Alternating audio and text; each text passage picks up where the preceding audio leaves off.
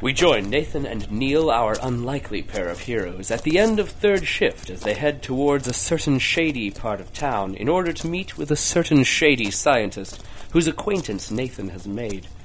The tunnels they move through are rough and unfinished, and they have to skirt their way around piles of earth and crumbling rock. This far from civilization, the ear strains against the silence, probing for any sound of breath or footfall which would betray another human presence. Or for any sound of scraping or chittering that would accompany, perhaps, something inhuman. Neil and Nathan, however, have come too far to turn back now. Will they make their fortune selling the coveted containment tube, or are they headed for certain danger? Stay tuned to find out. You better not screw this up. Come on, I won't. I don't like you. Neil, I'm hurt. And I don't trust you. That's probably smart. And if you do screw this up, I'll kill you. If I had a nickel for every time I'd heard that. Look, I know you're a smartass, and aren't we all impressed? But can you set aside your little jokes for 1 minute? This containment tube is my ticket out of the shit fields. And this sale needs to go off without a hitch. I got a lot riding on this one. Relax. I've got it. Well, that's reassuring. Well, come on. We should be meeting our contact right around this corner, and try to act natural. Don't make any sudden moves. She was only expecting one of us. You didn't tell her I was coming? Well, I didn't know you'd be here. I don't trust you. We've been over this. I'm not about to let you sell this thing and run off on me. Cheat me out of my money. You don't trust me. I get it. Just let me do the talking, okay? Fine. Fine. Asshat. What did you call me?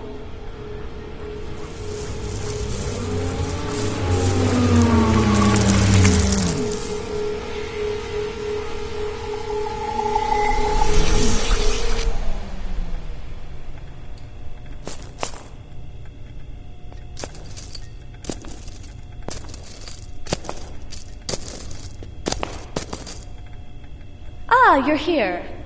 I thought you'd be alone. Dr. Caligari, so nice to see you again. You're looking lovely.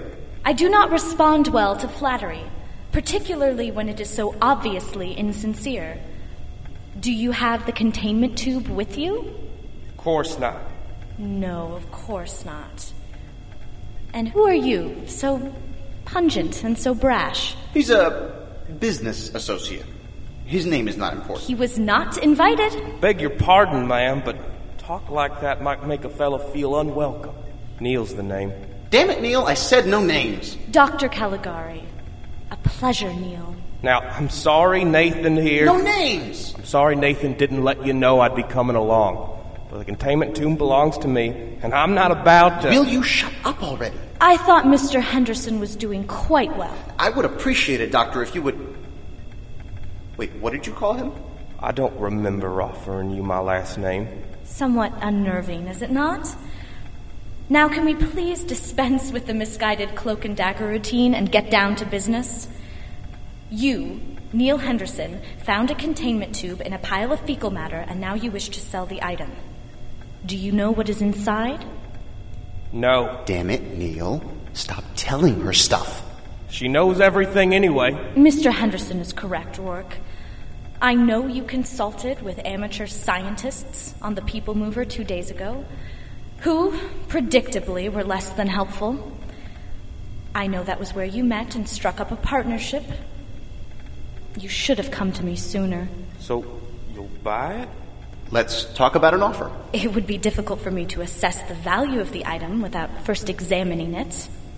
If we might adjourn to its present location, I could perhaps name an appropriate figure once I've seen the merchandise. I'm afraid that won't be possible, Doctor. A third party has taken it to a safe location. Even Neil doesn't know where it is. Ah, yes, the whore calling herself Allison. And since you brought Neil along, she is technically the fourth party in this case. You apologize right now for calling her that. A fourth party? No. You called her a...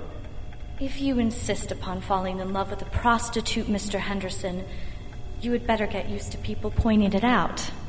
Allison has secreted the containment tube within her residence. I am not omniscient, and thus I do not know precisely where it is hidden. But I am confident that if you will accompany me there, we shall be able to locate Whoa it. there, Doc. I have no idea how you know all of this, but I am not happy about the fact you brought Allison into it. Now, she doesn't even know what she's holding for me. I couldn't live with myself if I put her in any danger. I only want to sell it so that I'll have enough money to get her out of that life, to get us both a few levels higher up, out of the shit. So pardon my manners, Doctor, but you can stay the hell away from Allison. If anything happens to her, I'll kill you. Neil, what he means, Dr. Caligari, ma'am, is that we prefer to meet another time. On neutral ground, we'll bring the tube next time. Do that. And I suggest you both be on your best behavior next time.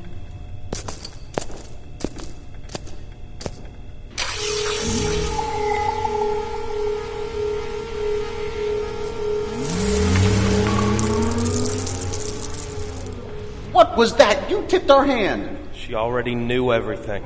And you threatened a corporate doctor. One we're trying to sell this thing to. I don't trust her. You don't trust anyone. She called Allison a...